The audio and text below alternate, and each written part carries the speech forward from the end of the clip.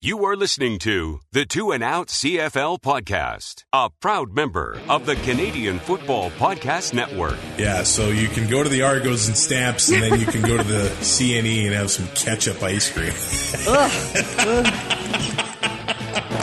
Grab some poutine and a double-double. It's time for the Two and Out CFL podcast. He's got it! Oh, baby! Every week, Travis Cura. That's Grey Cup me, which is a different person. And Brazilian Tide. Punters are people, too. Talk fantasy football, bring you the latest in CFL news, and sprinkle in a little bit of nonsense. Oh, nearly intercepted, and it's over! Ready, set, hunt! And we are part of the Alberta Podcast Network, locally grown, community supported. It's Travis Cura with Janine of Mouchoir, a Red Blacks podcast. I love that name. I love saying it. And thanks for coming on the show and co-hosting this week. It's probably been, well, I talked to you to preview the Red Black season, but It's probably been, I don't know, 4 years since maybe Two and Out Live in Edmonton at the Grey Cup since you've been on for a full show. Yeah, I think you might be right. That was, those were the good old days when the Red Blacks were winning and we made it to Grey Cups. Those were such good days, Travis. What happened? I don't know. Those days? Hey, speaking of the good old days, did you see the Hudson Bay Company wants to resurrect the Zellers brand? I did see that. It was like all over the news today, and I don't know. This is what inflation does. It brings back sellers, I guess. Hey, so I was reading the article, and it's like they want to like be a digital kind of thing, and okay, which is kind of hard to wrap my head around Zellers being in the digital world. But as long as they bring back the cafe, I have fond memories of buying myself a brand new toy and having some fries and gravy at Zellers. So there you go. There you go. My little brother used to work at Zellers in Winnipeg. So, you know, there's a long tradition of Zellers shopping and employment in this family. So I don't know. It's funny how that kind of news makes you giddy, but I guess it's the nostalgia factor, right? Like exactly. It's just straight up nostalgia. So good for Hudson Bay. Are my Club Z points still good? I don't know. Oh, wow. That's a blowback. Oh, yeah. Man, I love this coming back. Hey, school supply shop. I could talk about Zellers for the whole hour. This episode of Two and Out is brought to you by Alberta Blue Cross. And Alberta Blue Cross understands that running a small business is tough, and they understand that business owners in Alberta are busy. So let Alberta Blue Cross give you peace of mind with a group benefit plan. They offer health, dental, life, and disability coverage for your employees. Alberta Blue Cross group benefit plans are easy to manage anywhere, anytime, and on any device, making it easy for you and your employees to access. To learn more and explore your options, head to ab.bluecross.ca. In the Huddle with Cura and Ty on the Two and Out podcast. All right, week 11. And with Already? the Winnipeg Blue Bombers on bye, we have a fair playing field. although they lost last week against Montreal, we won't go there quite yet. But the Ottawa Red Blacks hosting the Edmonton Elks this week. Friday night football, no Thursday nighter. And in a rare moment, the Red Blacks are slight favorites. But Janine, what is it? One of the last 20 games they've won at home? One of the last 19 is what they've won at home. So last year, Caleb Evans' first outing as quarterback was the one. And I wasn't even there. I wasn't at that game. I wasn't feeling well that night, so I stayed home. But so it's been a while since you've seen a win. I haven't seen a win since before the pandemic at home. I haven't seen a win at home since before the pandemic. Wow. Yeah, it's been rough. It's been a rough ride going to TD Place. And I got to tell you, not only are we at home, but our record coming off a bye ain't all that good either. So I'm frankly shocked the odds makers have us ahead. I have to ask you about Caleb Evans because from my perspective, he had two great games in a row. I believe it was against Toronto and Montreal. He had a good game. And he was rushing. He had, the couple touchdowns rushing. He was for fantasy football, he was a darling for a couple weeks. And then last week comes. And I feel like there's been a little bit of overreaction to the rough game because not only did the Ottawa offense struggle, so did Calgary. There were no touchdowns overall. It was just like both teams just didn't have it that day. But now with that game, everybody's calling for Nick Arbuckle to get in there. And I think Caleb Evans, I don't think he deserves all the flack he's gotten over the past week or two.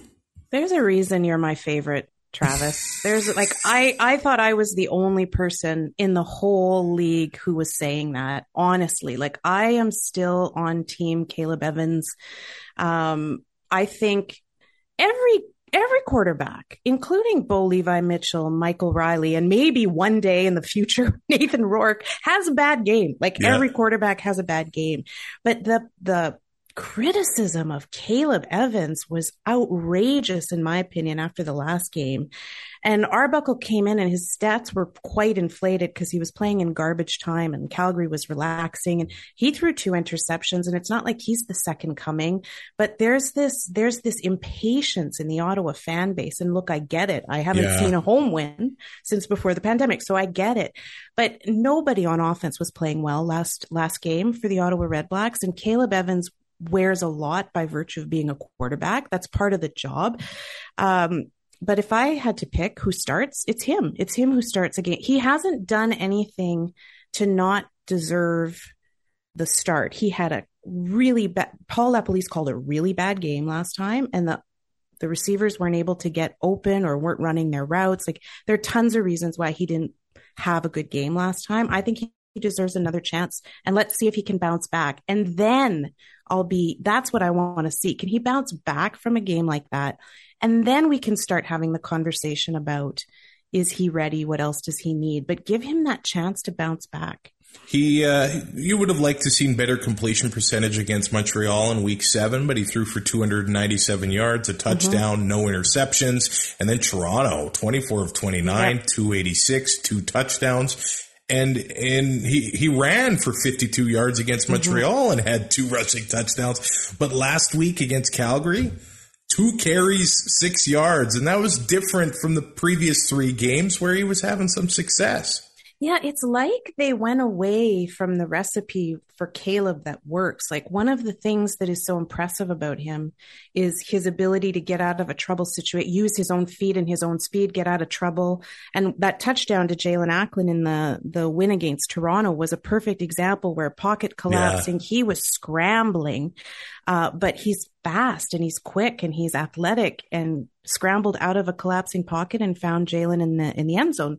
That's what he is good at. But it seems like against Calgary, they just completely got away from that style of game for him. And I don't know why. Play to the man's strengths. That's one of his big strengths. Paul LaPolice was a part of the system in Winnipeg that gave Mike O'Shea the patience, Richie Hall the patience, Kyle Walters the patience to build that current winning system in Winnipeg. Is he going to be afforded the same patience in Ottawa? It's tough to see that right now. I mean, the guy lost his starting quarterback early in the season, so that doesn't help matters. The starting running back, William Powell's not going to be playing this week. Their injuries are a part of football, but at the same time, they're trying to rebuild the program in Ottawa, and those guys are big parts of it. No, for sure. And I think, that's the other thing, that there's an awful lot of, calls for Paul LaPolice to be fired. I don't see what we gain firing the head coach midseason at all. I really, it's not going to make things instantly better. Ask the Montreal Alouettes about that. Didn't clear up their discipline issues, for example. But I think he gets the season for sure. I think he gets the season to try to turn it around. And a lot of people don't agree with me on that, and that's okay. I have said this a few times, and I really fundamentally believe it. And I think it was when you had Joe Pritchard on that it kind of tweaked me to the fact that the 3 bottom teams, the head coach does double duty. Yeah.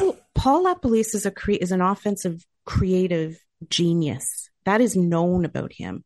He's not a creative offensive genius this year. And I really do wonder if it's just too much on his plate.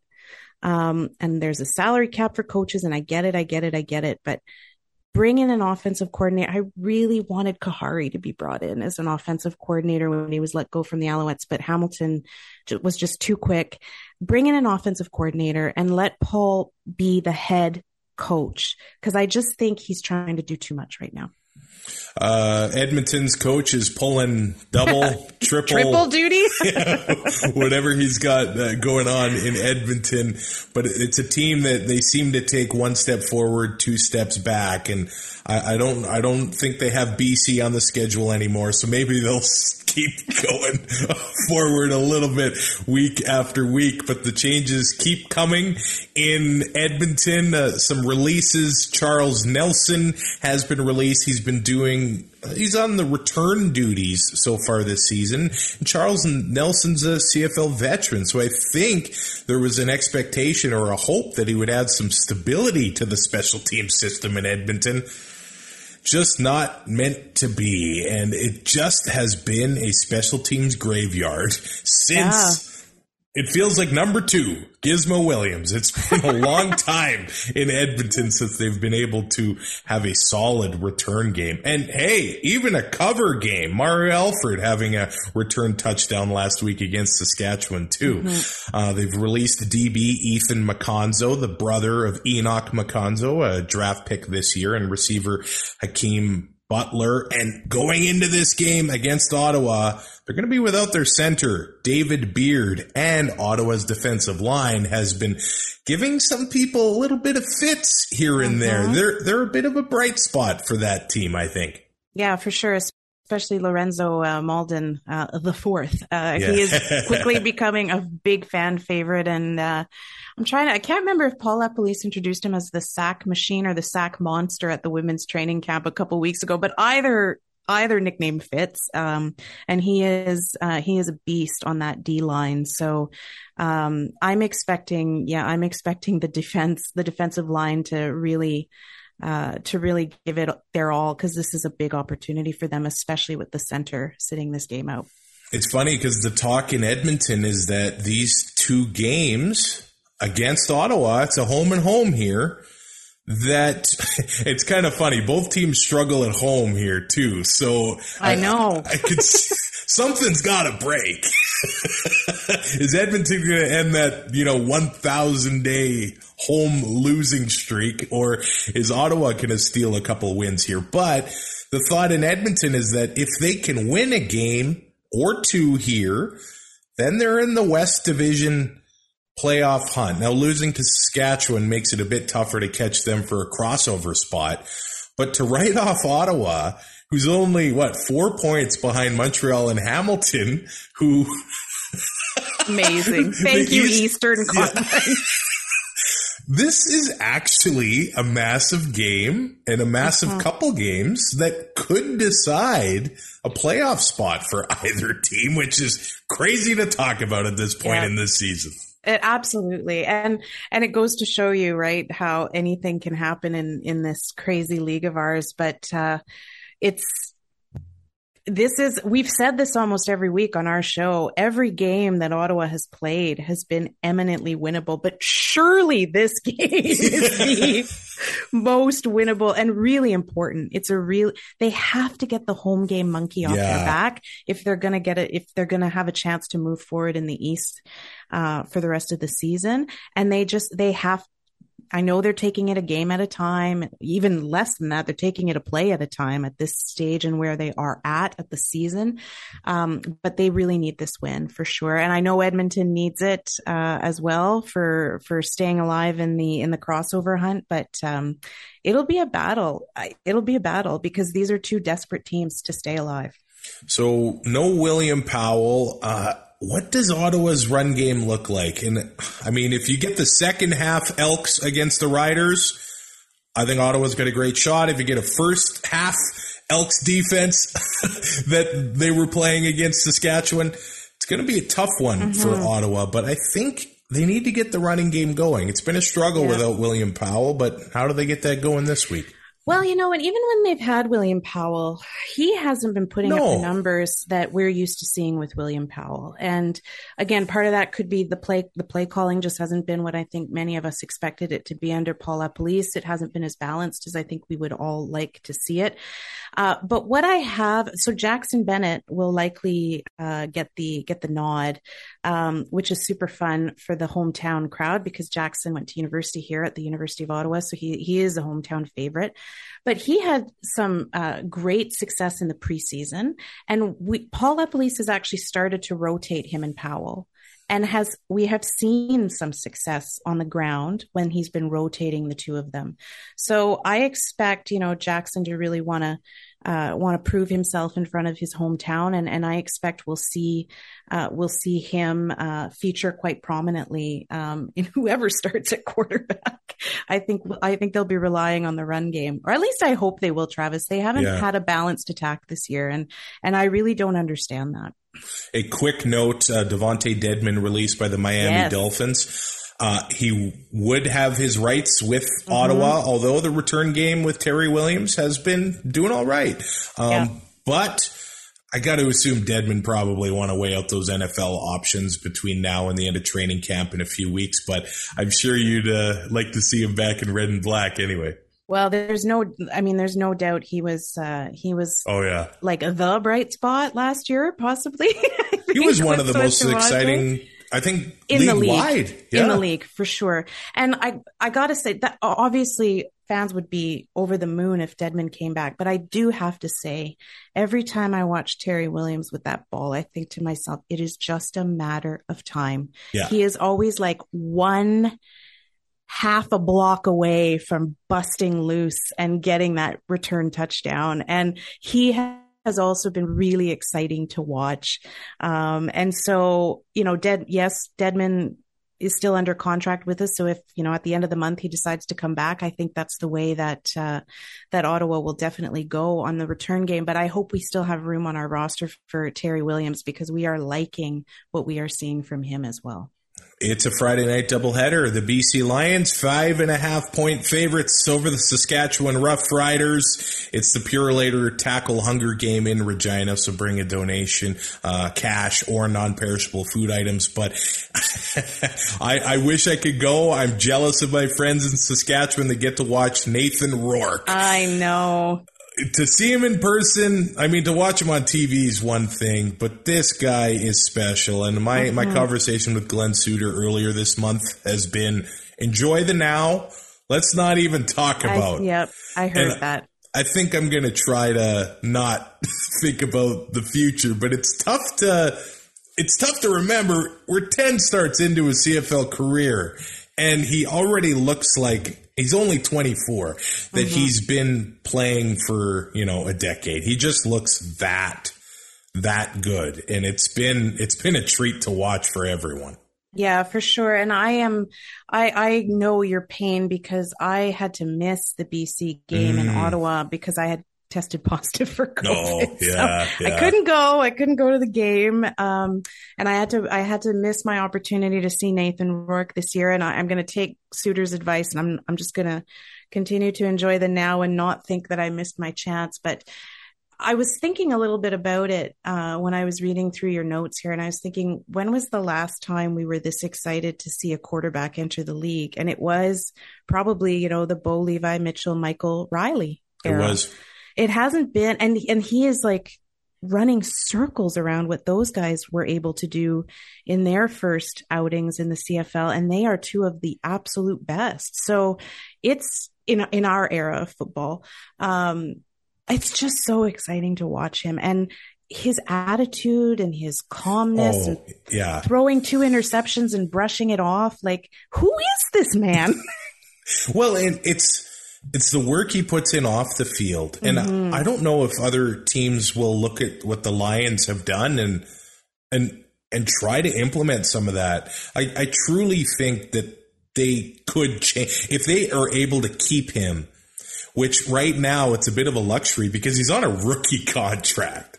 They're not paying him Michael Riley money. Nope. So it's allowed them to build the defense and build the receiving core and keep but they're basically the same team as last year, which is a wild thing. But off the field, he's putting in extra work with a conditioning coach. Like, he's doing everything the right way. And I guess maybe other quarterbacks could look at it and be like, whoa, like, what do at least that's my hope, because if every quarterback in the CFL was playing on this level, we would have, I think we would have full ratings and, attendance would be off the charts. Because when I think of Bo Mitchell, he's a great quarterback, but I think the biggest thing with him was the wins. Yeah. His winning percentage early in his career and right off the bat was incredible. And with Riley, he aired the ball out a lot, but it was the toughness. Yes. He was always getting up, no matter how many hits he took. But with Rourke, we kind of see it all. The wins, the airing it out. And he can run too and evade tacklers, but he doesn't seem, and that's good that he doesn't take the hits that Riley does, but he hasn't had to. And that's a testament to Jordan Maksimic and the rest of the Lions offense. Yeah. Which, like you said, now that they've freed up some space in the salary cap, they've been able to invest in an offensive line. And we're just seeing, you're right, there's so many of the same players, but they've come together so very differently this season. And he's just too much fun. He's too much fun to watch. And, I stay up for double headers now, and I didn't before. Oh, this will be late. This will be late for you. One. So I think it's a little bit different of a Riders matchup than it was a few weeks ago. There was a lot of turmoil in Rider Nation, and look, I know a lot of it has had ripple effects in Ottawa as well because of what was going on in Saskatchewan. But I look at them now, and it seems like just a few weeks ago it was all negative in Saskatchewan. And now there's a bit of a positive feeling, I think, coming out of Rider Nation a little bit here. And I'm just fascinated by this matchup because the Riders are going to have a better defensive line. AC Leonard and Pete Robertson have been practicing, and Garrett Marino has been practicing as well. He is an impact on the defensive line. And I see that Nick Marshall, I guess he'll probably be working on Dominic Rhymes, and Roland Milligan might be working on Brian Burnham. They're not easy assignments, but I think, and I say this every second episode, that the Riders need to stay on the field. Winnipeg did it against BC in their win. They had these long drives, running the ball, converting on second down. If the Riders can't do that, they're not going to win. That's the bottom line. And they haven't been able to get Jamal Morrow going in the last few weeks. No, and Jason Moss has a tendency to, some games he'll throw his running back out there and leave his running back out there. And then other games, he kind of completely forgets that he has a running back and it's all Cody going through the air. And I agree with you. They have to eat up a lot of time on the clock. They have to keep Nathan Rourke off the field. And the only way to keep Nathan Rourke off the field is to stay on the field as an offense. So they've got their work cut out for them for sure, because this BC defense has been, although they give up a lot of points, like they've got a lot of wins, but the BC defense does give up a lot of points per game. When I was going back and looking at that. So what I like about the Saskatchewan Roughriders is the talent on their offense and their receivers in particular. And with Shaq Evans, I see in your notes, has been hanging around practice. So Kyron Moore too. It looks Kyron like Moore, next week's probably the week. But there's some big names that are getting ready to return with this home and home against BC. And I think what's big is that Fajardo, after the bye week, seems to be feeling a bit better than he was against BC a few weeks ago. It's something like 16-1. That the Riders are if he rushes for over 30 yards. Oh, wow.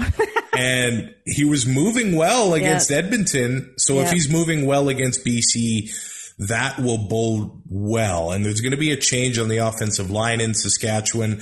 Former Ottawa Red Black Natai Rogers has been released. He's been getting a lot of penalties and a lot of issues on the O-line.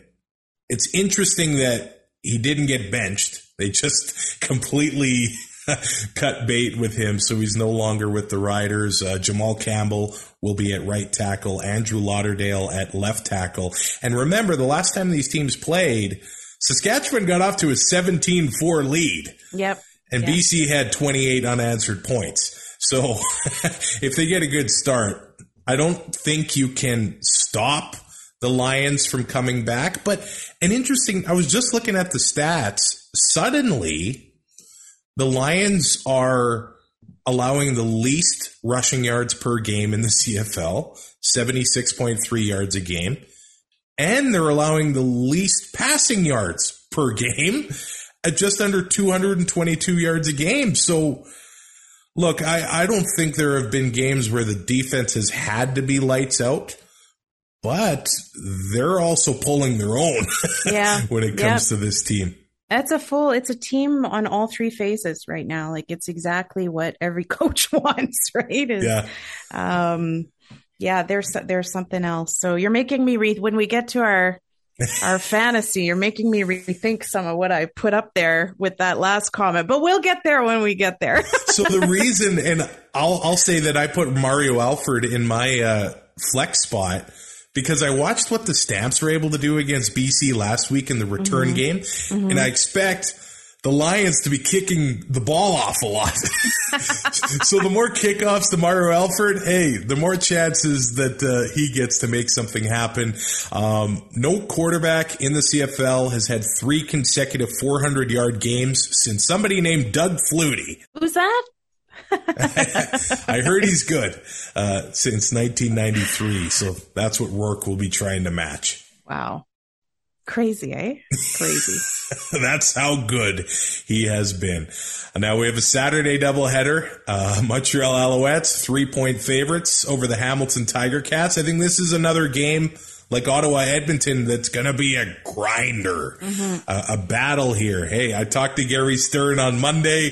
He's guaranteeing a win. I love it. He said he's not going to do it every week, but he's guaranteeing this one. And I actually think the Alouettes are in a good place here. They're coming off a win against Hamilton, against Winnipeg, which is phenomenal. I know the way it went was a lot of people will say officiating helped Montreal, missed field goal kicks helped Montreal as well.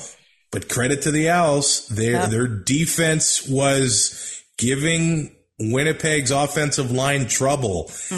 And I'm going to say Winnipeg's O-line is better than Hamilton's. And if they can play the same way this week, Ticats are in deep trouble, I think. Yeah, it's interesting. I think, maybe I'll ask you this question. I'm really curious about the Schultz factor, though, going back to Montreal. Hey, good point. And Dane Evans won't be starting for, I haven't seen how many weeks, but I know his shoulder, he's not in this week. And we've seen maybe it's just my Red Blacks lost memory, but Matt Schultz has lit it up against my team in the past in that exact stadium. So I'm kind of curious about what he's going to be able to do against his old team. I'm a fan of Schultz. Me too. And he's just a hard-nosed player. Like, he gets hard yards running the ball, and I don't think they want him to leave the game like it happened against Toronto. But he comes back and connects with Tim White on like the 60-yard touchdown. So he can make things happen. But if he's not going to have time in the pocket, then Montreal is going to give them some fits. And then I see Hamilton's defense they're pretty banged up this week. Simone Lawrence, Jamal Roll, and Deontay Evans haven't practiced yet. Those are 3 all-star caliber defenders in Hamilton. So I don't know. Is Trevor Harris going to be able to have he seems like he's become the game manager of the CFL. There's, the new Matt Nichols. Matt Nichols, yeah. But we've seen him throw for 400 yards and 4 or 5 touchdowns. Yeah. He has the ability. He's got a Eugene Lewis that will be playing a banged up Hamilton defense. Mm-hmm. I don't know. Maybe I'm buying into the Gary Stern guarantee, but I think a lot of people really like Montreal, and it's kind of the team that a lot of us want to love, right? Like, I don't know, there's something about the Montreal Alouettes. They play at McGill. It's beautiful city and a beautiful stadium. It's changed a little bit without Kahari. I know. It is true. It is true. It has changed actually more than a little bit without Kahari for sure. Yeah. I miss you, KJ17. And I love Vernon Adams. Yes, I you want are to a see big him on the fan field. of Vernon Adams. Yeah. The thing about Trevor Harris, just coming back to that, is like, you just never know what kind of game you're going to get with him. You just never know. And I know this firsthand from his time with the Red Blacks. Like, he'll light it up and he'll get tired of the critics saying that he's not an elite quarterback and he can't get anything done in the red zone, and he'll light it up, and then he'll go straight back to yawn Trevor Harris, right? So I just I never know what to expect. I never know that we can count on him. So it'll be interesting if he can feed off of the momentum and really lead his guys. Like, that's the other thing. I've never known if he is really if he ever really gelled with the Red Blacks as a leader. I'm not entirely sure he did. And I always wonder, like, is there something that kind of holds him back a little bit from being able to connect with the players? So we'll see. I mean, if there's momentum to build off of, it's beating the Winnipeg Blue Bombers, and they have a ton of tools, like you said. It's just Trevor Harris, and how dependable will he be in this game? And I think they need to get a second receiver really established in Montreal. Mm-hmm. Over the last few years, Jake Wieneke has been a guy that has been, touchdown Jake. I think he's earned that nickname. But this year he hasn't really been able to gain any consistency as the second target in Montreal's offense. If they can get both those guys going, and I think there were some positives last week with the rushing game. Tavian Feaster had his first game, and he had over 6 yards a carry. They only gave him 6 or 7 carries because I know with the ratio they want to get Antwi still in there. But getting a running back going after William Stanback has gone down, I think would be big. Mm-hmm. And Chandler Worthy back in there, he had some magic early in the season. And we could see some good special teams play in this one because Lawrence Woods, he is on pace for 1,324 return yards, good enough to be second to Gizmo Williams' record of 1,440. He's also on pace to break Brandon Banks' team record in kickoff returns. So he's getting chunks of yards at a time, and that makes it easier on Hamilton's offense if they can continue to start with shorter fields. Yep. Yeah, no, absolutely. Absolutely. I didn't see that Lawrence Woods was on pace for that close to Gizmo. That's pretty damn impressive. 116 yards short if he keeps up at this pace, which I know we're barely halfway through the season. A lot can happen and a lot can change. Fun to speculate, though. That's why we do this. Absolutely. That's exactly why we do this. Okay, Toronto Argonauts, home to the Calgary Stampeders. The Stamps are 2.5-point favorites here. So it's Calgary West versus Calgary East. If you believe our good friend Ryan Ballantyne, John Huffnagel and Dave Dickinson have built basically both of these rosters. But I'll mention this. In Toronto, your ticket gets you an entry into the CNE. And one of my favorite things is when the fairs come around and look at these crazy food items that the Stampede and the CNE come out with. Did you look at this list? Mac and cheese lemonade? I don't know about that. I know deep fried coffee is just coffee. Like, come on. That one actually sounds pretty cool to me. Oh my God. I like the thought of the giant mozzarella sticks. Like, how big are we talking? Because I love mozza sticks. If they just threw a block of mozza in there and give me a bucket of marinara, I would. Well, I think we found your next. We might have found your next 2 and Out live eating contest, mozza sticks. I might be flying to Toronto for this game. Like, wow, squid cakes. Spice cream, mac and cheese pizza. That sounds pretty good. Okay, I would eat mac and cheese pizza. 100% I would eat mac and cheese pizza. Like, how about just give me the carbs, all the carbs. the Dole Whip pineapple split and the pickle split, which is a banana split with a twist. A pickle split. Are we talking? Oh. No. And then finally, we have ketchup and mustard ice cream. No. Travis, I'm actually an ice cream aficionado. Oh, you are? I make ice cream, and I've made some weird ass flavors. Like, I've made blue cheese and honey ice cream, and it's been delicious.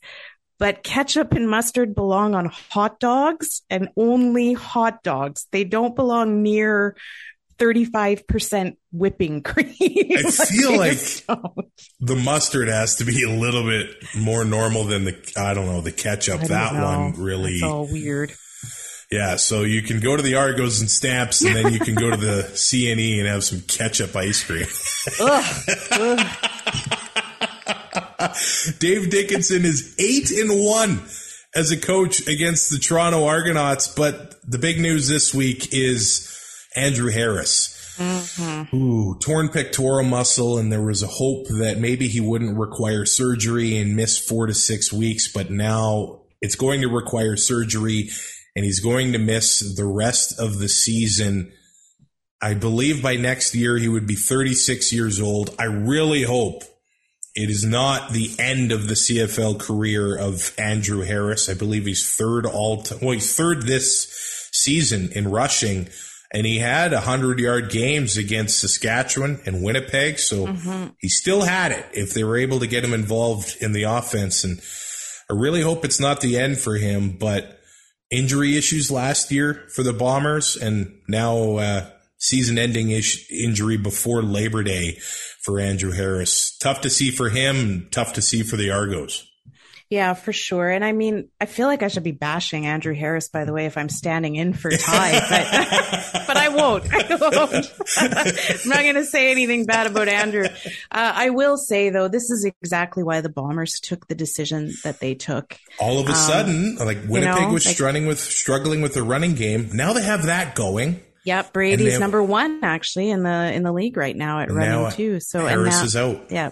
So, this is exactly why Winnipeg took the decision they took. I hate when we say that a 35-year-old is old, because that's 10 whole years younger than me.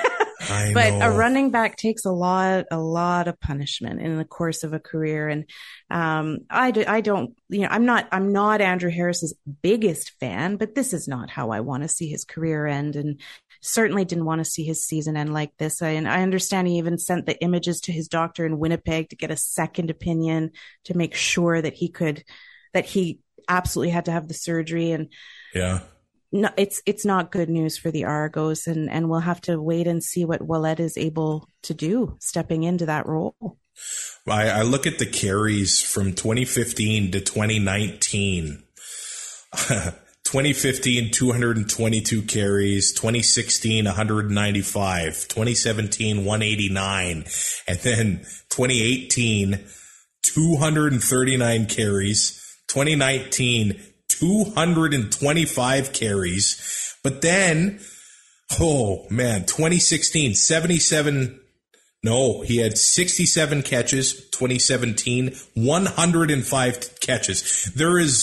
It's not much of an exaggeration that this guy was taking, 300 hits a year. Longevity. And he had a very productive career, obviously, over 10,000 yards. And he did have 490 rushing yards this season. But yeah, hopefully it doesn't end that way. Not everybody has the end of a career like Henry Burris, right? where but now you understand. I think we all understand why Henry went when he did, because he didn't want the ending to be something like this, right? Like, he went out on a high and he could have come back as a Grey Cup champion, but I think he knew, my knee is not going to give me another season, and I don't want this to happen. So I don't know. We'll have to see what Andrew decides at the end of this season, and if he thinks he can come back for another. Part of me just thinks it's in his personality. He doesn't want to go out this way. Yeah, I kind of think that too, and it's also a business, so we'll see what teams want to offer Andrew Harris come next year. And you're right about AJ Ouellette. I'm a fan of this guy. He seems to run hard, but he can take some punishment too. He got beat up against Hamilton last week, and I want to see the rookie Daniel Adebaboye start to have a bigger role in the Argos offense. Just drafted this year, contributing on special teams. I think he only had one carry in week 1, but maybe this does open up the door for him. And I think he's the future of the backfield in Toronto. So if it does start a little bit early this year, see another Canadian running back and a local kid, get that guy on the billboards outside of BMO, and let's start getting people supporting him in Toronto. We're also seeing Cam Phillips out 3 to 4 weeks with a groin injury, and he started to carve out a role in the Argonauts offense. Tough to see that he won't be playing. And I don't know if you saw that at the end of the Argos game in Hamilton last year. Was it Tommy Neild? Is that his name? The young Canadian receiver who had a big play. And then, Tommy Neild. And he was running along the sideline, and sort of the LED boards, there was some padding, I think, to cover up the... Rolls his ankle after this big play, and he's going to be out 2 to 3 weeks now. So Toronto they're not the healthiest team right now, just when maybe you thought they had an opportunity to gain some distance in the East Division. I don't know if it's going to happen. And I used to be I think I still am. I think McLeod Bethel Thompson can be a good quarterback in the league. It's just, how do you make it happen 2 or 3 weeks in a row? It's that's always a struggle, isn't it? It's know what you're going to get. Kind of like what we just said about Trevor Harris, maybe even a little bit more so with McLeod Bethel Thompson. I think like you. I don't think he's a bad quarterback. It's the consistency, and he seems to be very easily rattled, which doesn't help. We talked earlier about Nathan Rourke, who's always so even keeled and can shake things off. It looks like MBT always has a bit of a harder time with that. And interesting to know, I'm really, really interested in the dynamics between him and his coach right now after the last game. Where Dinwiddie has made some spectacularly bad coaching calls, including not going for it on third and 1. Was it last game or the game before? But they've had some friction. MBT and Dinwiddie. Yeah. So, interesting to see how that's going to impact their dynamic in this game. And it is an important one because they can put some distance between them and the rest of the really bad East. Ben Grant from the X's and Argos podcast. He's a big fan of McLeod Bethel Thompson, and he shared some stats of his performance inside the red zone this year. Inside the 25, he's 19 of 28, 68% completion percentage, 6 touchdowns, 0 interceptions. So there seems to be a narrative that McLeod Bethel Thompson has sort of been choking inside the red zone, but I think at the same time, they haven't really been able to have a consistent receiving core. Eric Rogers has been injured. Jawan Breskison has been injured. And there hasn't been the consistency sort of developed between Brandon Banks and the offense. And early in the season, it just seemed like, I don't know, they weren't getting along at all. It almost seemed like Brandon Banks didn't want to be there. It still is kind of weird to see him in double blue, but hopefully they get that figured out and you know what? Watching Brandon Banks return to Hamilton I wanted, maybe this is just me hoping for chaos a little bit. I wanted him to go to Hamilton and play the heel, I'm an Argo now. Yeah. But that wasn't Brandon Banks. He loved his time with the Ticats, and I think it's hard for him to still put on that boat helmet a little bit. Well, you spend your whole career really with that your arch enemy, or you spend your whole career with one team that is now all of a sudden your arch enemy. That's got to be weird. Absolutely. And it's got to be hard to get in the headspace of being an Argo for him. Yeah. I agree. He must be. I mean, I think it shows in his play this year. He's been fairly insignificant in terms of making things happen out there. Calgary's not healthy either. So we got to mention that. Kadeem Carey's been limited in practice. We'll see if he plays. Dedrick Mills didn't practice Tuesday, but he was back on Wednesday. I think the good thing about the Stampeders have options in the backfield. They're good there. Peyton Logan, Kadeem Carey, Dedrick Mills, those guys could maybe start across the CFL. Jalen Philpott hasn't practiced, and he had a touchdown, and he had a big return for 70-some yards against BC last week. Richie Sindani not practicing. Deontay Ruffin not practicing. He had a bigger role in the secondary with Raheem Wilson getting released, now in Montreal, by the way. Malik Henry not practicing. Reggie Bagleton didn't practice Wednesday. And it's been tough for Bo to gain some consistency with his receivers. This isn't going to help that at all either. No, and I was struck when I saw that Dickinson's record against Toronto was 8-1, because for some reason I had it in my head that particularly Bo Levi Mitchell struggles in Toronto too. Like he's obviously he's won some of those games in Toronto if the record is 8-1, but I have this like vague recollection that he often struggles. These are not his best games. So, he's going back into a place that he doesn't always play well, where he lost the Grey Cup. I was going to mention that. I got to mention something good about the Red Black on this podcast. It's not his favorite place to play, I don't think. He does have, like you said, he's not had consistency with all these injuries. It's just a bit of a rotating door. So, neither team looks like they are able to bring their best game forward, but it really is. Bo Levi Mitchell hasn't played spectacular games the last couple of outings. So this is an opportunity for Toronto for those reasons. It is. At home last year, I don't think they lost until the East Final.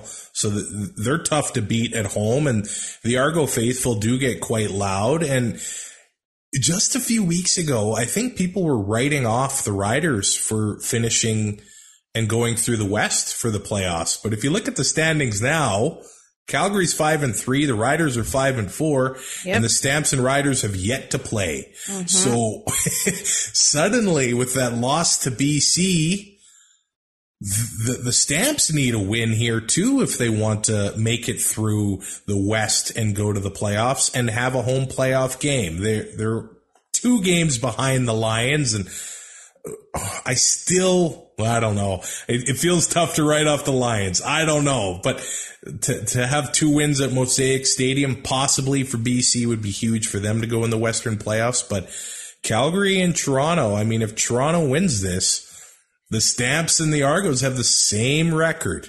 Yep. Wild. It is. It's wild. I love the CFL. Did you make a fantasy lineup? I did. And can I tell you, Travis, the reason I don't play in our CFPN fantasy league is because I get obsessed, obsessed to the point of not sleeping and fiddling around with my lineup until the very last minute. And then I go to work the next day and I'm like garbage because I don't sleep. So if I get hooked, it's my fault. Okay. Totally your fault. I want to see hear what your lineup looks like. But I totally made a lineup, although based on some of our conversation, I feel like I'm might have to relook at it. I forgot to write down how much I had left on the table, but I think it was about $300. So okay. At QB, despite everything we just said, and maybe because of some of what we just said, I actually went with McLeod Bethel Thompson. Calgary doesn't always have their best outings necessarily at BMO. So I went with McLeod. Hey, and they gave up almost 300 passing yards in the fourth quarter against Nathan Rourke. I know MBT's not Nathan Rourke, but he's not. But that's the thing about MBT too. Actually, is he always has like monster passing yards. Like he's really got some great stats if you take away the interceptions that he throws, right? So this is a risk, I know, but I decided to go with MBT. I spent a lot of money on my running back, though. I decided to put Jamal Morrow in, and your point earlier about they haven't got him going lately. He was averaging over 5 yards a carry the last time they played BC, and he only got 8 carries. But if they get him going, and like we were saying, eat up time, keep the offense on the field, if they use him properly. And then my second running back was Jackson Bennett. And then at wide receiver, I put in Dominic Rhymes. Can't argue that. No, can't argue that. Can't argue that. And Tyson Philpott, actually, because he's been having some. I don't know if it's because I'm really plugged in, and I think all podcasters are, and probably anybody that would press play on a CFL podcast, but I'm just blown away by both the Philpott brothers this year. Yeah. A lot of times.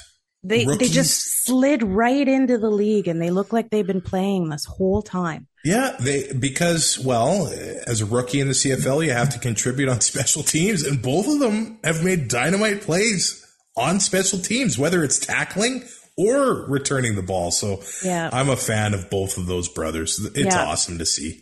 And they have had Tyson in a few times. They have had him in offensively a few times, and he's made some really stunning catches. So I needed to save a bit of money. To get Rhymes in there. Get Rhymes in there, I needed to save a bit of money. My flex is Terry Williams. We talked about him. I feel like he's always just like an inch away from a touchdown return. Yeah. And then my defense is actually the Ottawa Redblacks.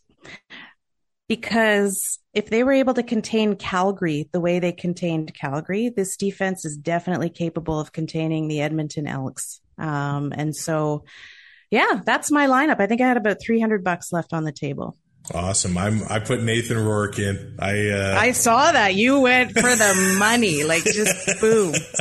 He the last few weeks he's been an absolute monster. Well, the whole season. So and I like cheering for the guys that are in my lineup. So there you go. I got AJ Ouellette in there. Bruce Anderson, who was the running back for BC last week. But we'll see if James Butler's ready to go. Then I will have to call. Yes. And an audible there. I actually play, if Anderson doesn't play, I'll probably put Feaster of Montreal in there and do that. So Keon Hatcher has been matched up with Nathan Rourke for me, and he's caught every target his way over the past 2 weeks. I think it's 11. So he's been playing well with Rourke and Nate Bahar. Yeah. I put him as my second receiver. Good for you. He gets a lot of targets, and he seems to become like a trusted guy in the Ottawa offense as a possession kind of guy.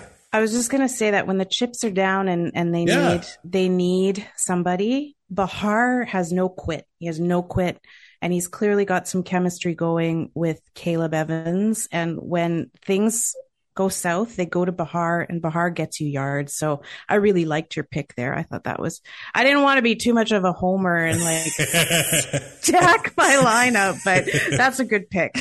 And I picked Mario Alford. If BC is going to be scoring touchdowns, he's going to be, and he was my pick for Special Teams Player of the Year, which I think is actually a wide open race right now. Mm-hmm. That's going to be an interesting one at the end of the season. And my defense is the Montreal Alouettes. I think they'll be able to get the Schultz or whoever's in the Hamilton backfield and and create some havoc. I will be against Adam from the Canadian Football Countdown, and Ty has our good friend Andrew from the Turf District in the CFL Podcast Fantasy League.